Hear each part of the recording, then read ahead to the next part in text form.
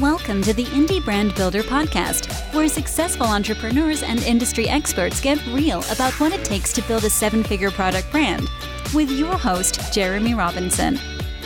Okay, so today I'm going to be walking you through a step-by-step hiring process for any small business. And hiring decisions are some of the most crucial decisions you're going to make as a small business owner.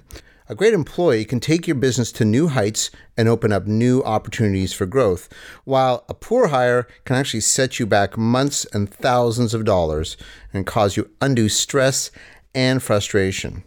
In this how-to podcast, I'm going to lay out a hiring process for small business that'll help give structure to your decision-making and increase your odds of hiring a great employee.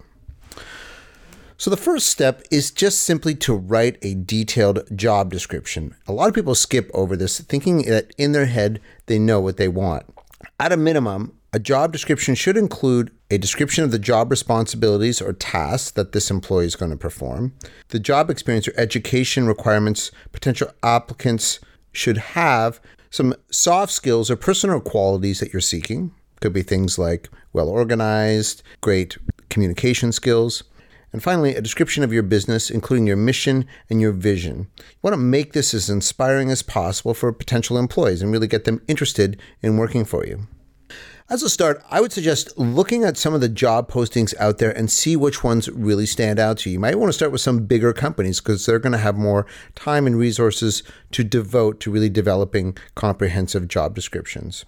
Copy the format or even some of the language that you see and feel works best and work it into your own job description. I, as a rule, don't include salary details when I'm posting a job, even though I'll usually have a range in mind. I prefer to just get a sense of the market, what's out there, and that'll allow me to cast as wide a net as possible. It may require me to filter certain people out, but it gives me a little more flexibility in making choices. Okay, so that's step number one. Step number two would be to post your job description on a credible platform and circulate it to your network and associates. Now, obviously, you want to be mindful of costs as a business owner, but if you're really seeking the best talent, I'd avoid things like Craigslist and other free platforms unless you're just hiring casual one-off talent. You want to go with the sites that are most frequented by serious job seekers. And we've generally used LinkedIn's premium job postings, and we've seen very good results.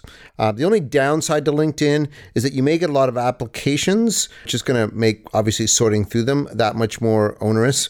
I also find you may get a lot of international applications, so you can easily filter for people who are in your general area if that is a specific job requirement.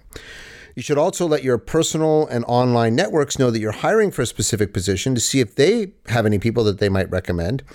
In addition to acting as a reference, they may know excellent people who are not officially on the market, but may be open to a new possibility that really appeals to them with a great company.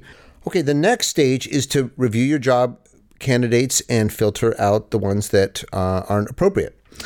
LinkedIn actually sends you an email every time someone applies for a position. So I typically start to sort them out into separate inboxes as soon as I receive them and based on their qualifications. So I would suggest, first of all, eliminate anyone who doesn't meet your stated requirements in terms of education and job experience. Now, unless you're posting for a highly specialized position or you've already factored this in, I would eliminate anyone who is applying from a foreign country or who would require visa or immigration approval to work for you. Again, this may not apply in every situation, but if you're hiring for an on-site position, obviously this is going to be a factor.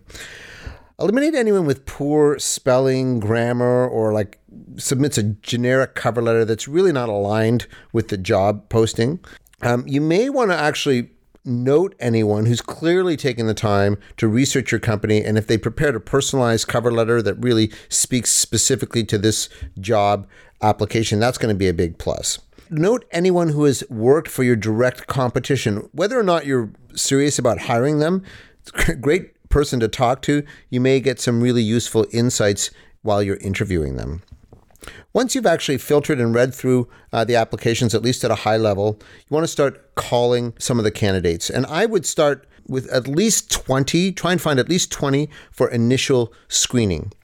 So this is a in-person call, but it's just a brief upfront call. I tend to call people out of the blue. I don't like people to be too prepared for a call because sometimes it can get a little scripted at that point. So I call them up, I ask them if it's an appropriate time to speak, and I advise them it's just going to be, a 5-minute preliminary call. And there's 3 questions that I ask on this call. The first is, why did you think this position would be a good fit for you? It's a very open-ended question. It allows them to talk about how much they've actually researched the role, whether or not they have a good sense of who your company is. The second question goes a little deeper and allows you to get a sense of their communication style and perhaps some of their work experience. And the question is, describe a work problem you had to solve and what the outcome was. And the third question I ask is, what would an ideal job situation look like and how much would you expect to earn? As I'm going through each of these questions, I'm making notes, and I have 5 key areas that I'm ranking them on. First of all, number 1, did they communicate clearly? I give them a score from 1 to 5. Were their answers thoughtful and intelligent? Again, score 1 to 5. Did they answer quickly? Score 1 to 5. Were they enthusiastic? Score 1 to 5. And do they have relevant experience? Score 1 to 5. Okay, some additional notes on this preliminary call. First of all, you have to get their salary expectations. This can sometimes be an awkward question, so I propose just ask it and listen. Sometimes there'll be a gap. You'll sense they're uncomfortable. This is a really awkward question. Don't say anything. They'll definitely be gauging your response.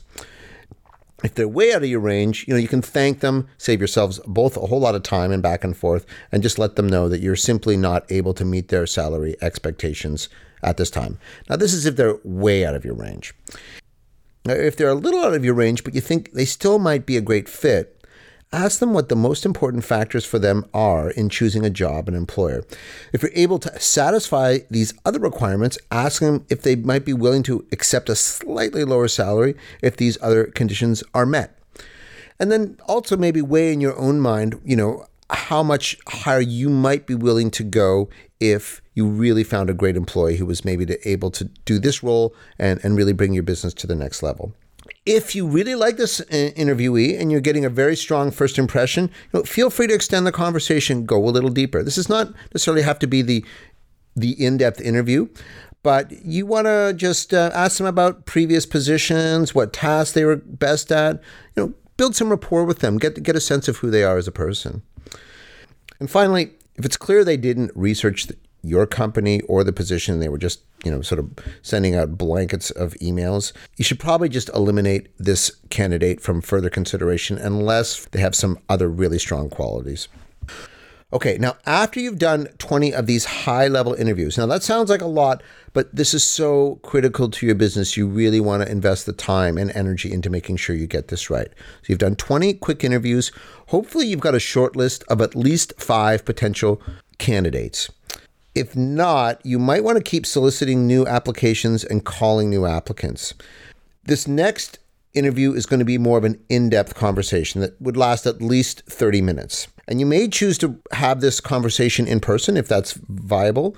I've also done many of these by phone. Eventually, you're going to want to meet the candidate in person before hiring them, but it may not be necessary at this stage. So high-level topics and questions for the in-depth interview. You want to go step by step and review each of their previous positions and have them describe their job responsibilities as well as what they liked and what they didn't like about them. Ask them about their approach to organizing projects and organizing their time. This is critical. Ask them how they like to be managed. Ask them about their experience with specific software and how they go about learning new tools. And then you want to ask them about some of their formative years, what led them into their field. Feel free to make this conversational, hone in on specific elements that relate most to the position. Make sure you take notes of the conversation and record your impressions. You may also want to have another member of your staff or team, if you've got another member. Maybe it's even a friend whose opinion you trust and who has experience in hiring. Have them be in on the call, listen in, and then you can share your impressions together, or you can even schedule a separate call for them to talk to them individually. Okay, after you've done the 5 interviews, hopefully you can whittle it down to 2 or 3 top selections. And at this point, I would strongly suggest using an objective selection tool to help you make a final decision. When I say a selection tool, I'm talking about some sort of online survey tool that'll allow you to get some insight and background on a person that's not tainted by your opinions and what you're looking for. We use the Kolbe A Index, which gives you a good idea of how the person's working style will fit into your overall team and or complement your own. And this is quantitative data that'll add some objectivity to the mix and may help you make a tough call if you're really down to 2 or 3 really strong candidates. So once you've got that information, I would suggest having your top 3 picks come in for an in-person interview. That's assuming you're hiring locally. If it's remote, I would say at least a Skype call. So you want to be able to see this person and get a good sense of what they're like face to face.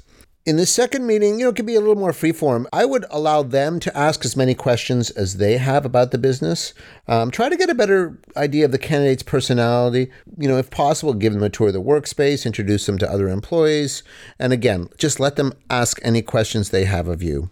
Before you make a final decision, get references. You absolutely must call at least 3 references. These should be people that the candidate reported to directly, not their friends, not the associates that worked with them that were probably also friends, or people that they hired. You want people that they reported to, and you want to make sure to ask them if they would hire that person again. Okay, now you've checked your references. You're pretty clear that this person is a good fit for the job. Now you're ready to make an offer. Once you made a decision, you can call your top choice and make them an offer.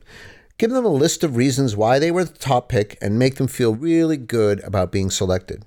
You should already have a good idea of your candidate's salary expectations, so hopefully there won't be a whole lot of drawn-out negotiation. However, you should be prepared in case there's some pushback and have an idea of how high you're willing to go in terms of salary. Now, if you reach an impasse on the call, or maybe you've got some doubts about whether or how to proceed in a salary negotiation, don't feel that you have to make a decision on the spot. Tell them you're going to think about it and get back to them by a specific date and time. At this point, you may want to get some opinions from other friends and associates, again, about salary and how to approach a negotiation. You want to wait until you've negotiated salary and have a contract signed from your chosen hire before contacting your runner-ups. You never know what's going to transpire in the negotiation process, and it may turn out that your second or third choice is really your only viable candidate. We've even had our top choice be mulling 1 or 2 other job offers, which can get a little stressful. Once you've got your hire confirmed, contact anyone who went through the entire process with you but was not ultimately hired. Again, thank them very much for the time and go through your decision with them. Let them know that you like them and there were other strong candidates. You want to ultimately leave them with a positive impression of you and the company because you've already been through all this work with them. So if the situation does unfold and you need to make an abrupt change, having backup choices who still want to work for you is invaluable. And you never know. There may be other roles or positions that they would be appropriate for in the future. So in conclusion, there is no foolproof method for hiring great employees. There is always risk, and you cannot know everything up front. However, having a thorough process in place is going to go a long way towards increasing your odds of making a great hire that's going to help you reach your goals and grow your business. This podcast episode is also available as a blog article. So if you'd like to review any of the steps in this process, simply visit indiebrandbuilder.com. Thanks for listening. For more insights on building a 7-figure product brand, including free downloadable training material, visit indiebrandbuilder.com.